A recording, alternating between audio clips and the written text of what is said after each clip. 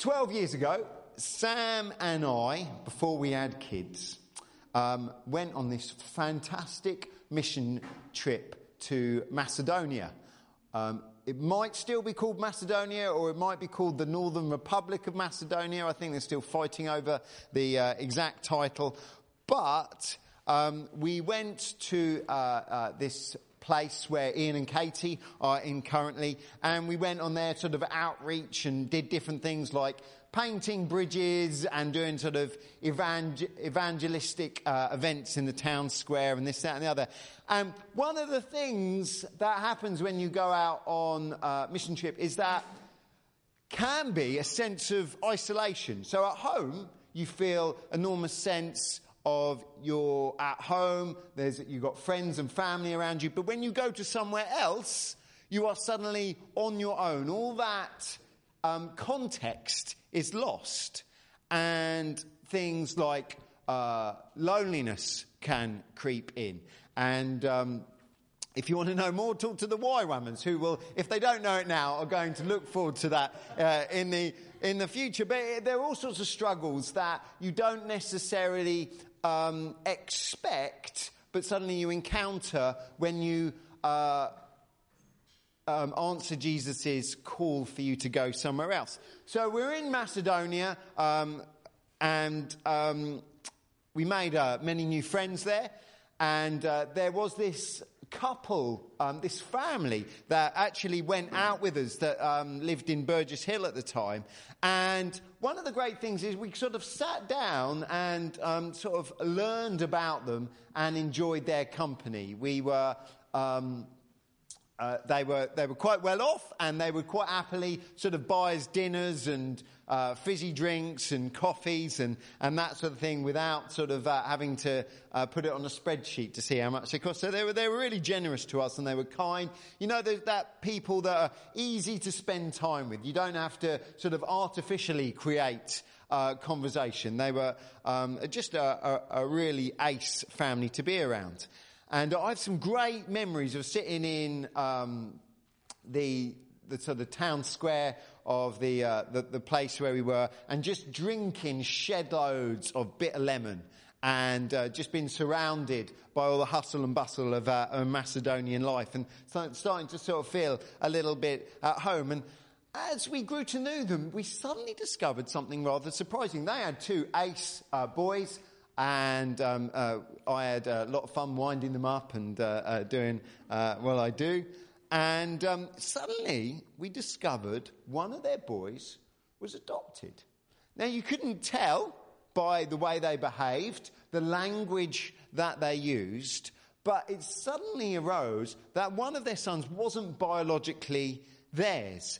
But it was very obvious that they loved him, that they celebrated his successes, and when he failed to reach expectation, they were quite happy to tell him off as well.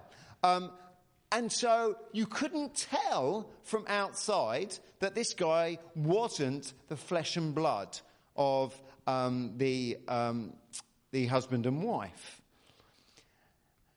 And what that brings to mind is, isn't it true that you don't need to be a sperm donor to be someone's father? You don't need to have been sort of involved in that moment of conception to be a father to someone. This child was obviously parented and fathered by the husband. So hold that thought in your head. Last week, we spent quite a bit of time in the very careful theology of the Trinity. Some of you may not have realised the very deliberate language that can and can't be used when talking about Father, Son and Spirit. And I had some interesting conversations afterwards about people who hadn't realised the deliberate words that were included and excluded when you were talking about this incredibly important Christian theology. And we looked at that God is three persons, that each person is fully God, and yet God is one. and there were these three sentences that are all promoted as true in Scripture, and that Christians have worked to see how they can all be reconciled to one another. And hopefully some of us at least took that in and can explain a little better why we are not Mormons and JWs and other sort of heretical sects out there, why we can be sort of seen as Christians, and who else we can extend that hand of Christian fellowship to. So now in your mind, hopefully you've got this idea of fatherhood, and now you've got this idea of Trinity in the top of your minds. So with those in mind, I'd like you to turn to 1 Peter chapter 1.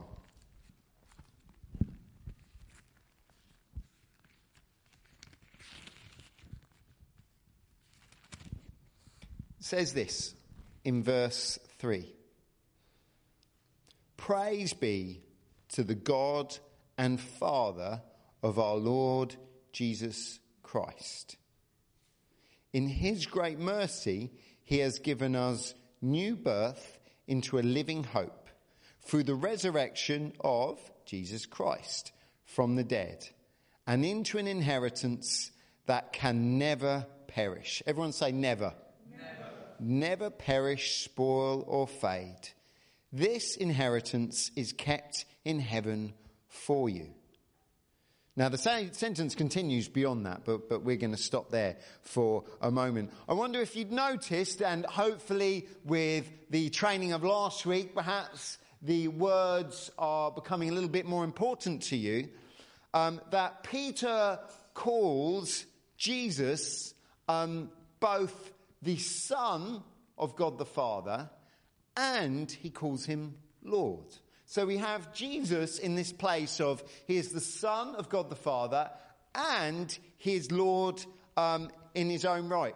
Now, if you have any sort of familiarity with perhaps texts that go back a few hundred years, you'll know that the term Lord is something that can just be a term of honour. In fact, in our government, we have a House of Lords, don't we? So we know that the term Lord is supposed to be one of deference. But when Peter writes it, he does not mean that Jesus can be seen in the same light as the bunch of old people that sit and argue with the House of Commons. It's much more than that. Anyone know what language the Old Testament was originally written in? Hebrew. So it's not a trick question, and that's right. So it's written in Hebrew. Now, when you come to the first century, a lot of people, the wider culture was to speak Greek. And so the Old Testament, originally written in Hebrew, was translated into Greek, often known as the Septuagint, because of the 70 people that were thought to have translated it.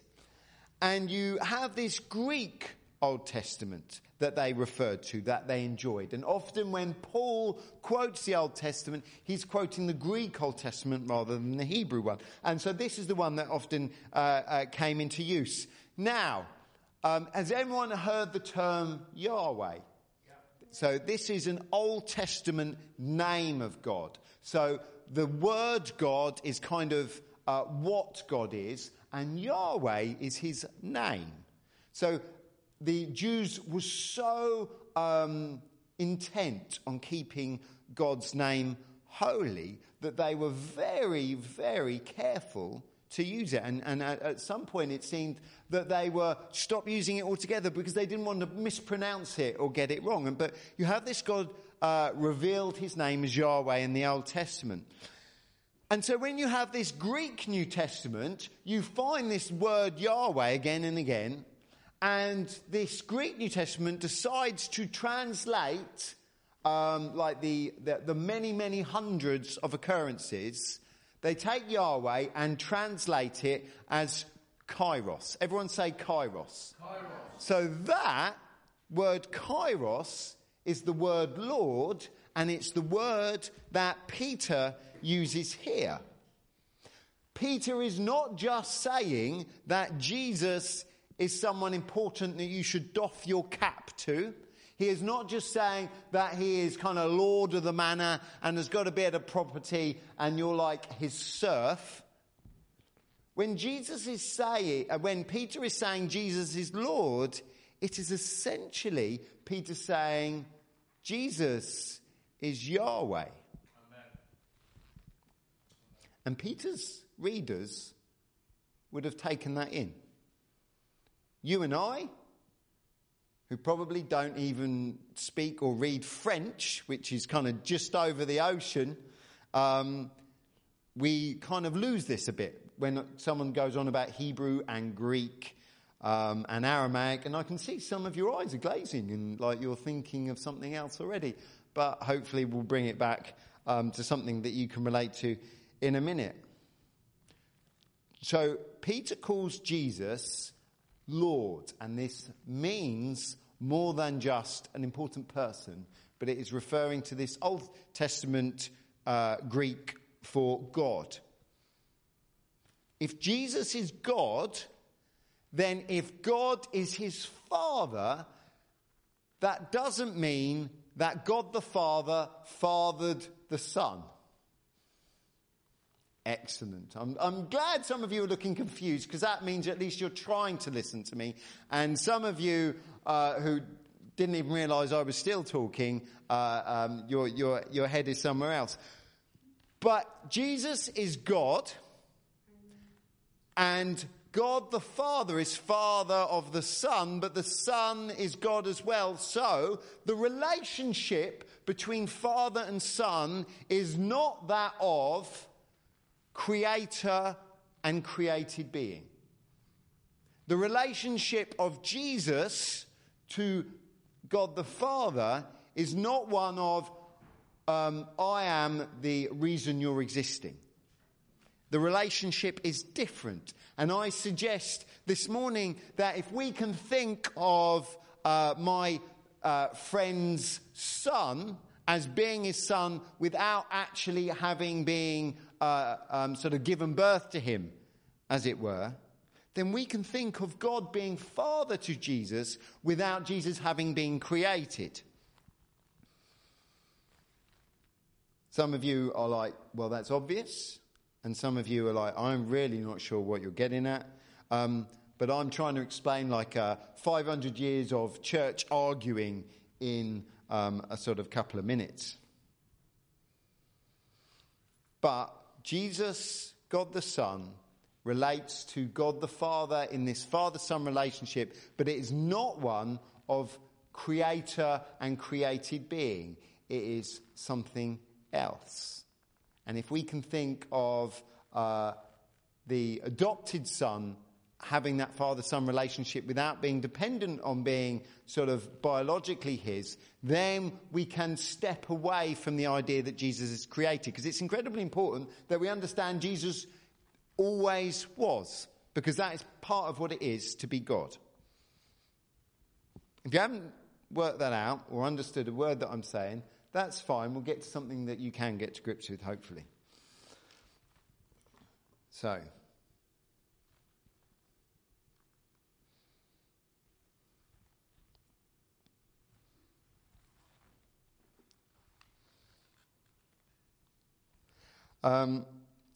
if you can, turn to John chapter 5, verse 16.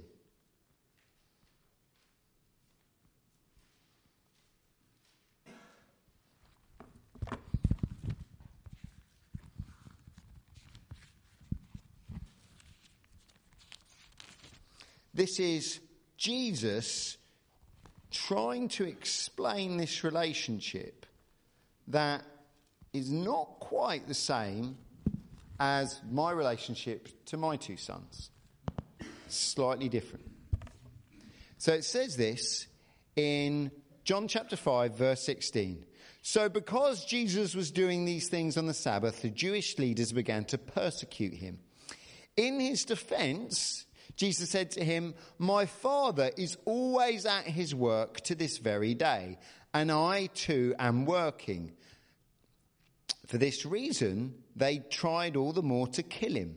Not only was he breaking the Sabbath, but he was even calling God his own Father, making himself equal with God. Everyone say equal. Equal. You find all these giveaway words that are actually incredibly important to how we see Father, Son, and Spirit. And here we have Jesus saying, I am equal to God the Father.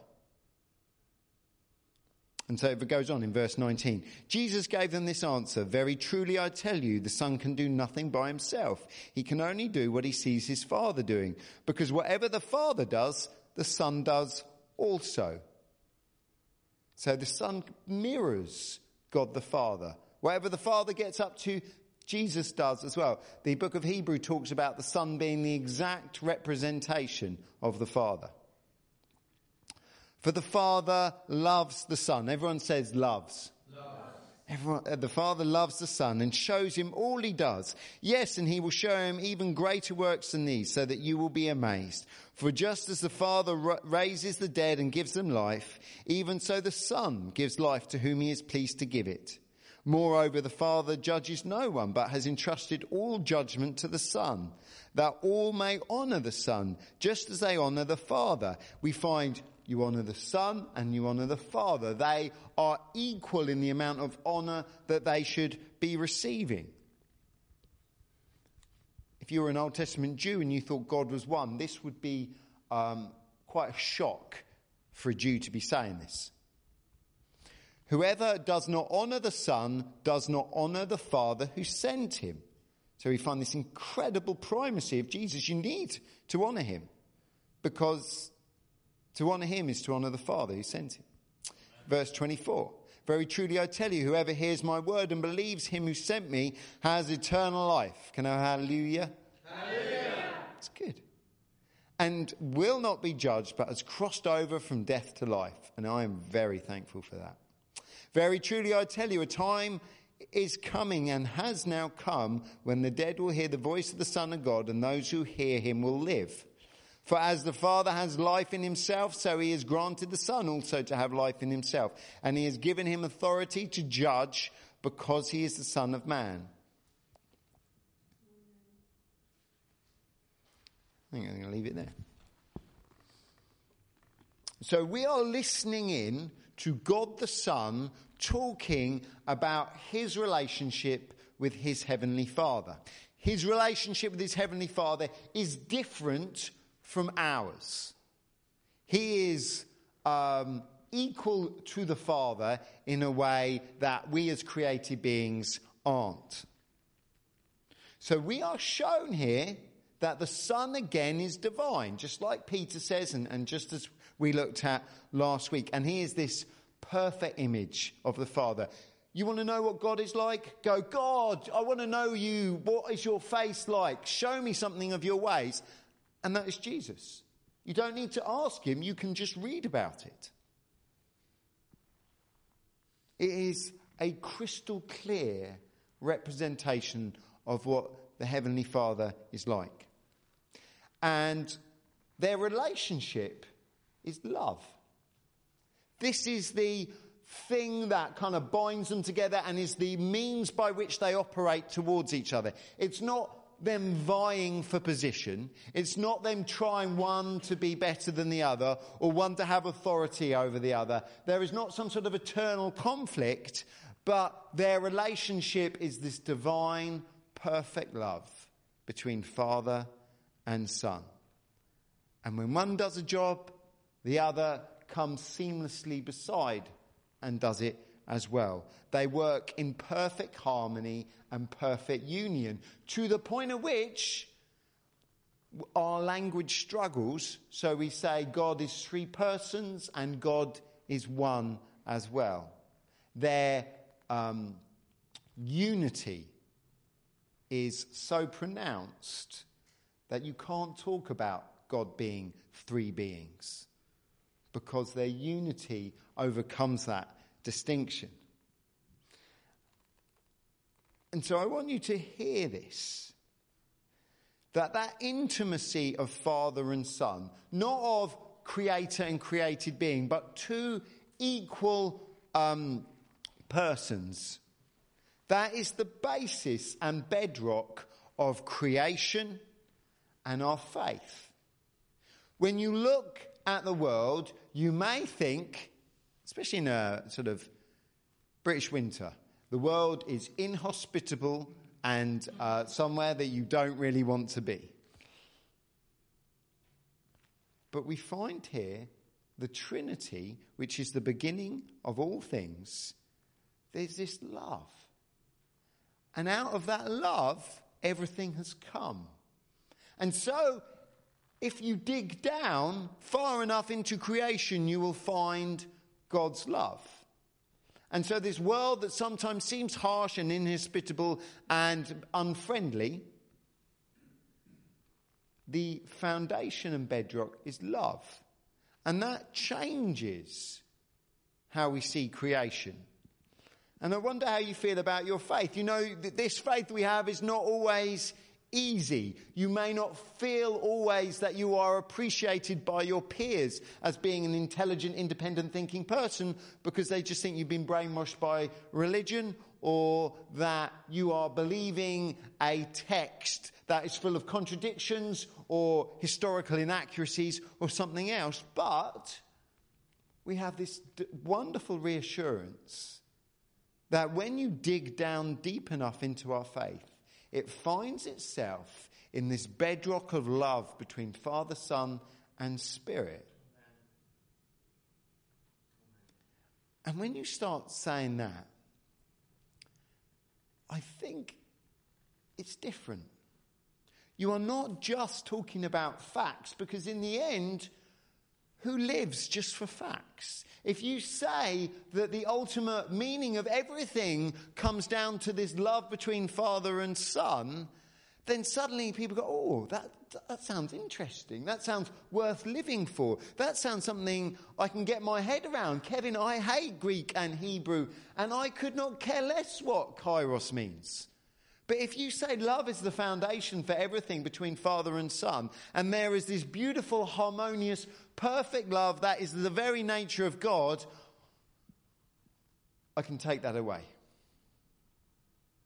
And so this morning, as you are perhaps cold, perhaps you are aching or in pain, perhaps your bank account is empty, perhaps today or your future this week is uncertain and you don't know what it all is going to bring about, as we doubt and worry and fear as mortal, frail human beings we are so prone to, I want this Trinity to be a kind of remedy to that. Because the ultimate reality is this love, and that no matter what happens, you can be sure that God Almighty, 3 in 1, this Father and Son that have loved each other before anything happened, and is going to be that regardless of what happens,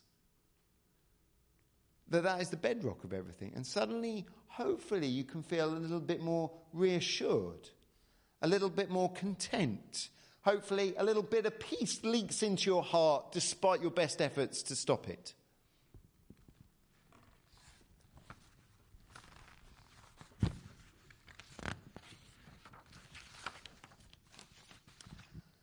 So, Jesus said those words in John 5.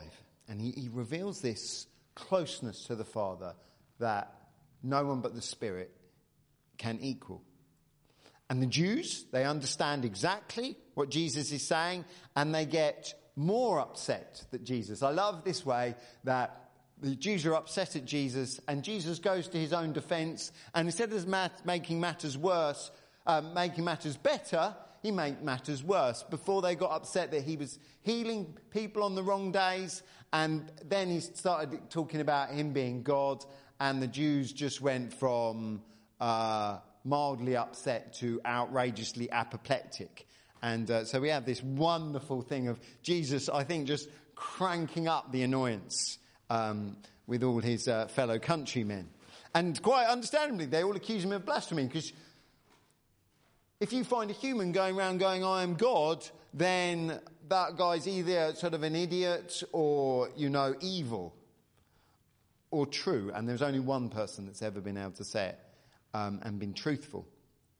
So it was really big deal when Jesus was talking like this in sort of around 30 AD. Wonderfully, the power of Jesus' identity and confession of himself doesn't subside over 30 years. You know how language can lose its potency over the years, and we kind of think, it doesn't matter so much, or why did everyone get into such a flap? Well, when Peter writes his letter in around sort of 60 AD, the language, the significance changes, but it's no less virulent. Because there was a new dynamic that came about. You see, Rome saw loads and loads of non-Jews start to say that Jesus was their saviour. Christianity originally was seen as kind of like this weird Jewish sect. They'd probably get over it or, sorted out by the Jewish leaders, and it would extinguish or just sort of be grafted back in to that main body of belief. But it didn't happen like that. These Christians kept multiplying like rabbits, flipping nuisance. Before they were kind of really containable and easy to handle, and suddenly they started getting everywhere. And not only were they not found just in Israel, but they were found like all over the Roman Empire, and that upset them. They didn't like it. They got irritated by it. Now, 50 years before Christ, this Caesar was around. Anyone know his name? Julius, everyone. I'm impressed. So obviously that facial likeness, everyone's, that's definitely Julius Caesar's nose. But anyway, so this is Julius Caesar. And around 50 years before Christ, he was around. And the Jews kept petitioning Rome, arguing with them about, you need to respect us. You need to hold us in high regard. With this ancient, wonderful faith, and we've got all these really ardent supporters. And so it seems that Julius Caesar decided to go, you know what, guys, okay. And he recognised Judaism by a sort of series of different laws as religio licita. Religio licita. And that's Latin. So we've done a little bit of Hebrew, a little bit of Greek, and now I'm going to give you a bit of Latin. And basically this meant that Judaism was a legitimate religion. That the Rome could look at Judaism and go, you know what, there is room in our empire for you guys. And so the Jews were given a degree of respectability throughout the Roman Empire because of this understanding of Judaism as religio licita. I wonder if you can see what's coming. However, as Christianity grew, as more and more Gentiles decided that Jesus was okay by them and actually God the Son, Christianity emerged from this shadow of Judaism, and the Romans didn't like it, and they were like, you know what?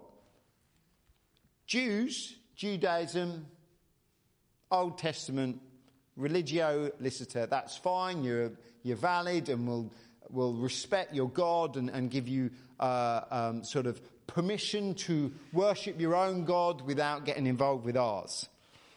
But the Christians didn't get any such respect because they had no heritage. They had no lobbying power. They were not a power to be reckoned with.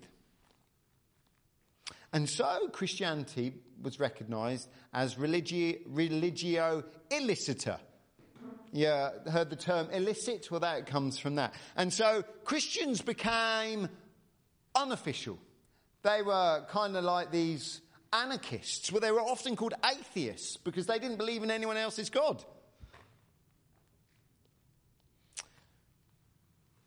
Do you remember that title that Peter uses for Jesus?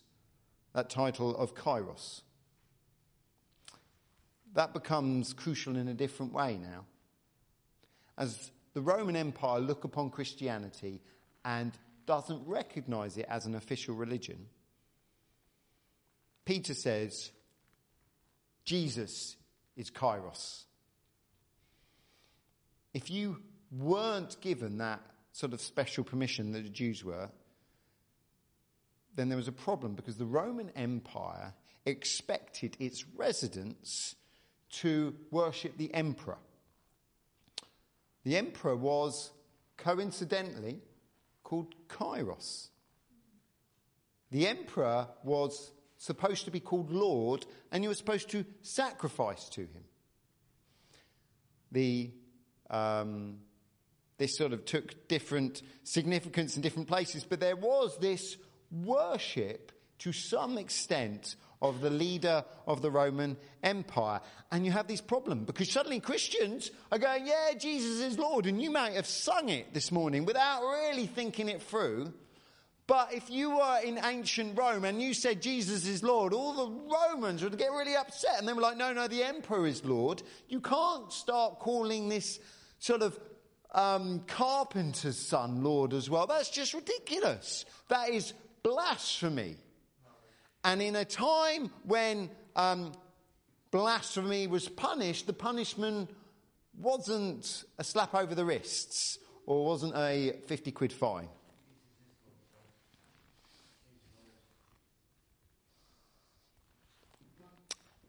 Takes me to a great character in church history, Polycarp. Now, I really like this. If this doesn't float your boat, that's fine, and you can go somewhere else on a Sunday. But no. I'll change. Honest. Right, so this is like Polycarp's last days, and hopefully it will tie in some of the things that I've been speaking about. It says this: at last Polycarp ended his prayer, after mentioning all with whom at any time he had been associated, whether small or great, famous or unknown, in the whole Catholic Church throughout the world. It's like Miles praying. So when we get Miles to say grace, he thanks God for the cups and the knives and the forks, and for the ceiling and the table, and each individual ingredient that makes up the meal. And it sounds like Polycarp had a similar passion for prayer and mentions everything.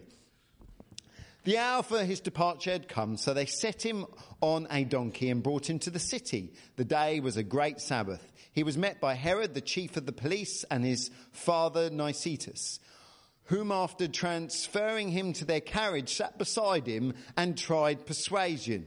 You hear these weaselly little words. What harm is there in saying Lord Caesar and sacrifice? What harm is there in saying Lord Caesar and sacrificing? What's the big deal, Polycarp? You'll be safe then. At first he made no answer, but when they persisted, he replied, I have no intention of taking your advice. Persuasion having failed, they then turned to threats. A very classic argument. When persuasion failed, they turned to threats, and they put him down so hurriedly that in leaving the carriage, he scraped his shin. Those strange details that we have in church history. And without even looking round, as if nothing had happened, he'd set off happily and at a swinging pace for the stadium. The stadium is where he's going to die. And I love the idea that Polycarp is like jauntily striding towards his death, because that's quite a big deal. I wonder how many of you could sort of whistle on the way to the sort of firing range or whatever. So he went at a swinging pace. And the stadium, the noise was so deafening, and you can think of a big football stadium here, definitely. The noise was so deafening that many could not hear at all. But as Polycarp came into the arena, a voice from heaven came to him, "Be strong, Polycarp, and play the man." No one saw the speaker, but many of our people heard the voice. So all these Christians going, yeah, no, this is true. This is not just artificial history. We've got eyewitnesses. His introduction was followed by a tremendous roar as the news went round. Polycarp has been arrested, this atheist Christian. At length he stepped forward and he was asked by the proconsul if he really was Polycarp. When he said yes, the proconsul urged him to deny the charge. Respect your years. He's an old guy. Respect your years, he exclaimed, adding similar appeals regularly made on such occasions. Swear by Caesar's fortune, change your attitude, say away with the godless. But Polycarp, with his face set, looked at all the crowd in the stadium, waved his hands towards them, sighed, looked up at heaven and cried, away with the godless. And so the governor gets excited. The governor pressed him further, swear and I will set you free, denounce Christ. And this is one of my favourite sayings in all church history. So he is in the stadium. There is a mob baying for his blood. He's got the whole Roman Empire aligned to execute him. And it says this, for 86 years I have been his servant, and he has never done me wrong. How can I blaspheme my king who saved me? In that stadium of thousands upon thousands of people shouting for his death, for the prospect of execution looming in the next few moments, he stands up and goes, Jesus has done me good for 86 years. I ain't going to deny him now. When the others persisted, swear by Caesar's fortune, Polycarp retorted, if you imagine that I will swear by Caesar's fortune, as you put it, pretending not to know whom I am, I will tell you plainly, I am a Christian. Probably hear a pin drop as everyone goes, don't say that. If you wish to study the Christian doctrine, choose a day and you shall hear it. So he offers to give the accuser a Bible study. I wonder how many of you would offer to give the Bible study the person that is going to kill you. The proconsul replied, convince the people. With you, rejoined Polycarp, I think it is proper to discuss these things. For we have been taught to render as their due to rulers and powers ordained by God, such honour as casts no stain on us. To the people I do not feel it my duty to make any defence. So the proconsul is livid. His face is red and like steam is coming out of his ears. And so this guy goes, I have wild beasts, said the proconsul. I will throw you to them if you do not change your mind. This old man, 86 years old, says, call them. We cannot change our attitude if it means to change from better to worse. But it is a splendid thing to change from cruelty to justice.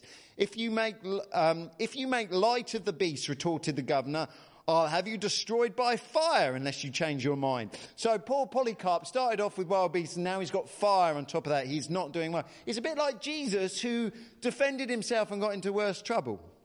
And Polycarp answered, the fire you threaten burns for a little time and is soon extinguished. But there is a fire you know nothing about, the fire of the judgment to come and of eternal punishment, the fire reserved for the ungodly. But why do you hesitate? Do what you want. Just blows me away that this 86-year-old man with barely a sort of generation past between what Peter wrote can say all that in the face of certain death, and he dies. There isn't a white knight that comes and rescues him. There isn't kind of a light from heaven that somehow sees him rescued. After all this, after winding up the Roman authorities, he's executed. Do you hear the importance of who is Lord in that passage? The proconsul wanted Polycarp just to say, Caesar is Lord. It was like, just say it flippantly. You know, no one really means it. Just say it. And Polycarp, no, Jesus is Lord. That you don't get any other. There is no one to hold a light to him. And I will stand up for Jesus so much that I will be prepared to die rather than say this flippant thing that you would have me say just so that I can save my own life. Jesus is Lord. Jesus is God. and Caesar is not.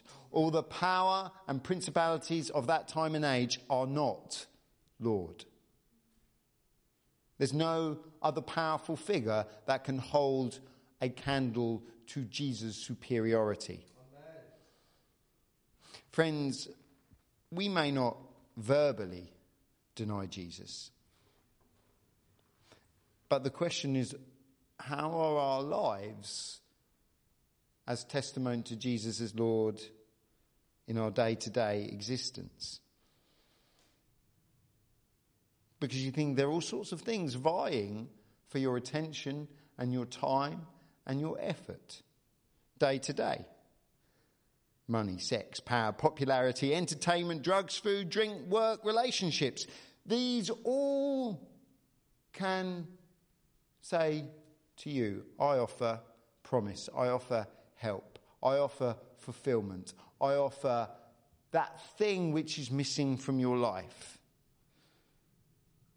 And we start to lift them up. We start to think, you know what? I like the sound of that. And we start to call them kairos, not verbally, but in how we live our lives. And our behaviour becomes clear that Jesus is not Lord, that something else is more important than him. To be a believer, it takes regular affirmation again and again that Jesus is Lord. And it's one of the great things about sort of singing and stuff together, that you sing it out.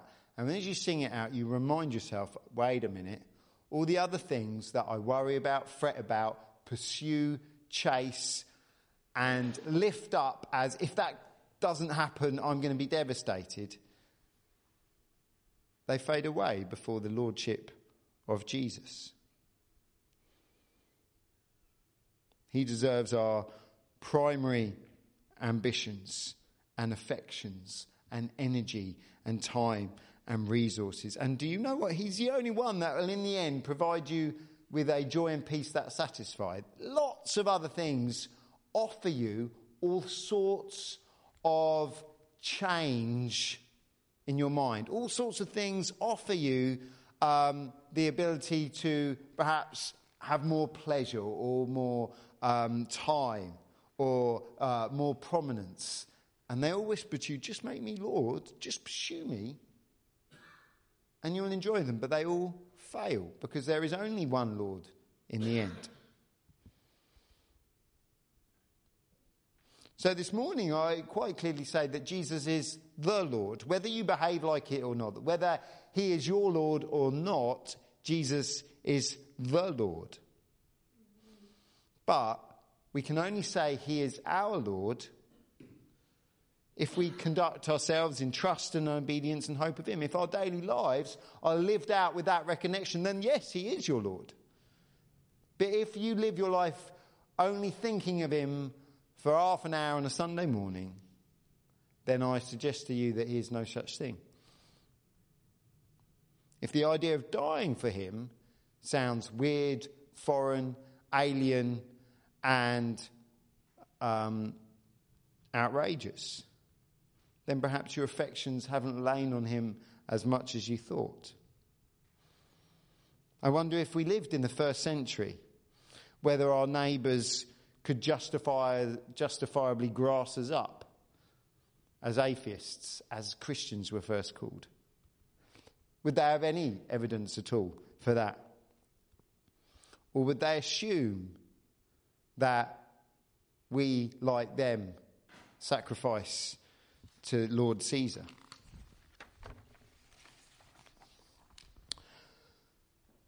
So Jesus is again made really important in what Peter has to write. And he then talks a little bit in his letter about what Jesus has brought about. Peter reminds us in his letter that our commitment to him has seen a new birth come about. There is something new when a Christian confesses Jesus as Lord and Saviour, something starts. The old us that kept running after evil, like a dog returning to its vomit, that is dead. That doesn't happen anymore. The old us is consigned to the trash heap, and there is a new us, where we become new creations, and our affections and our desires and our hopes and our dreams, they are transformed. If we have made that confession, then that transition has happened. Turn with me to Ephesians chapter 4.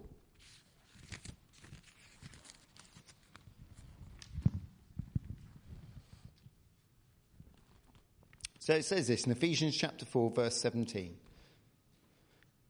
So I tell you this, and insist on it in the Lord, that you must no longer live as the Gentiles do. So he's just talking about the godless. He's talking about people that don't know Jesus.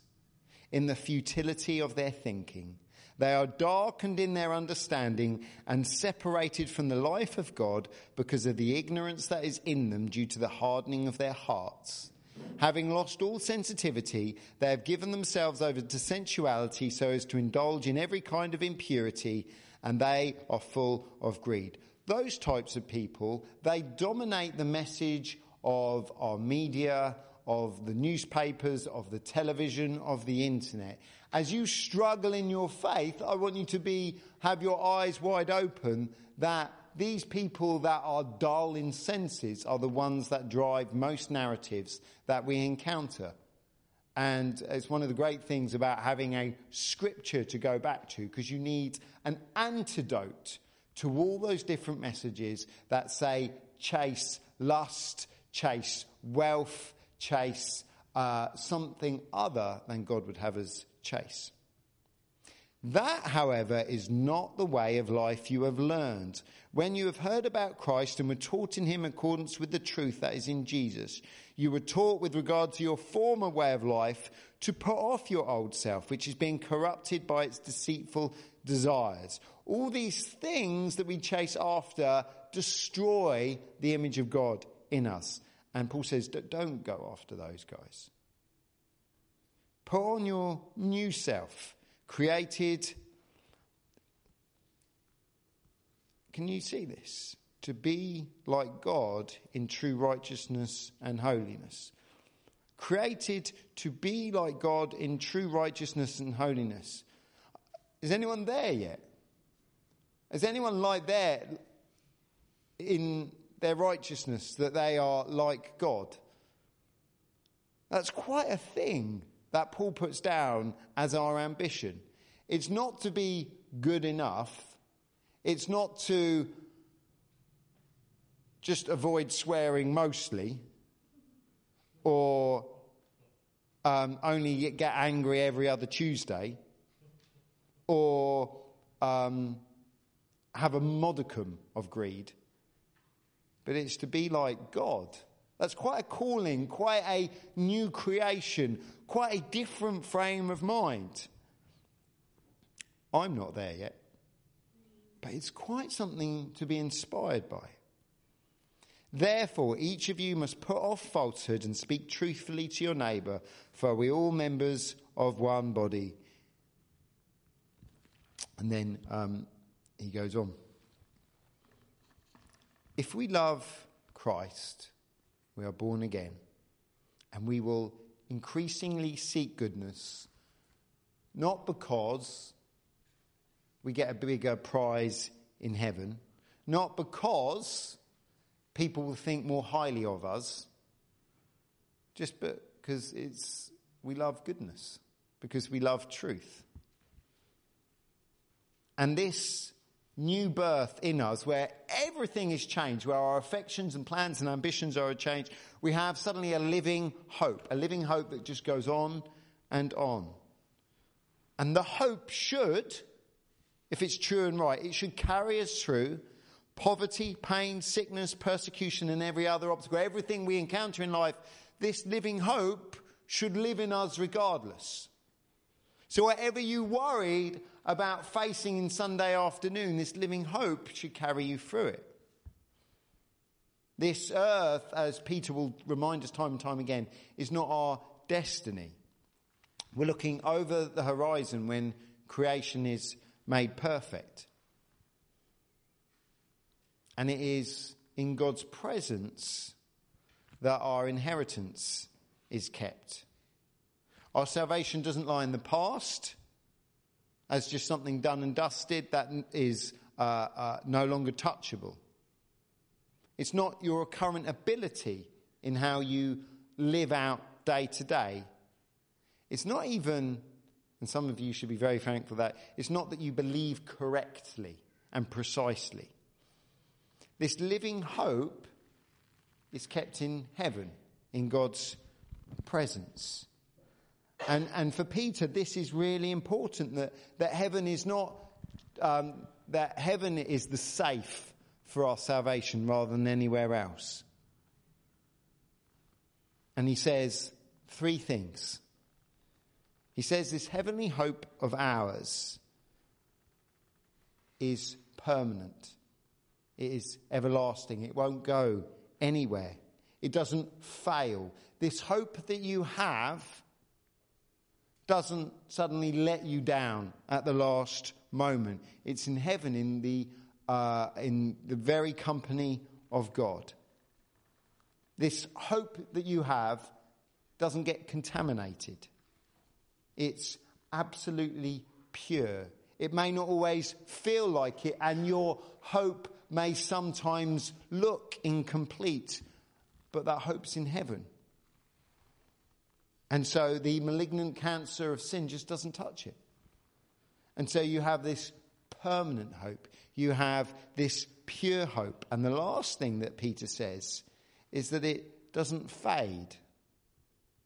Have you ever sought out a particular enjoyment or stimulation where the effect of it just sort of diminishes over time? You know, kids can have an energy drink once and it sends them off, but you can build up a sort of certain immunity to it. And there's probably other things in our life that the first time we taste it, we were like, this is amazing, and now it has very little effect on us. Well, the salvation doesn't do that. It does not fade. It does not diminish. We do not get anathematized to it. The joy that you will experience first and foremost is a promise for you forever. If you get fixated on that prize, you suddenly realize that everything else is inferior. There's nothing else in life that shines a candle to this hope, because everything else fades and dies. Your partner that you've chased after for however long, they grow old, assume wrinkles, and they wither and they'll die. That wealth that you've chased after will deteriorate. That position in society that you long for, that will fade away. That position that you've worked so hard for, that will go as well. The only thing that is pure, steadfast, everlasting and unfadable is this hope in heaven. And so I just ask us to be like Polycarp. Never allow yourselves to exchange what is better for what is worse. For Jesus is the best, and anything that's not him is a poor exchange to make. Please bow your heads. Heavenly Father, thank you for everyone's patience here as we've gone through these things. God, I thank you that they can be life and truth to us. Lord God, I pray that Jesus would indeed be Lord in our lives. That it wouldn't just be something we say or sing, but it is something that we live out every day.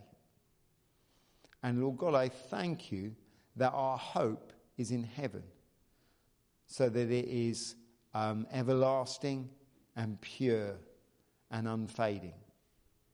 And Lord God, I pray that we would always look to that rather than anything else to keep us going.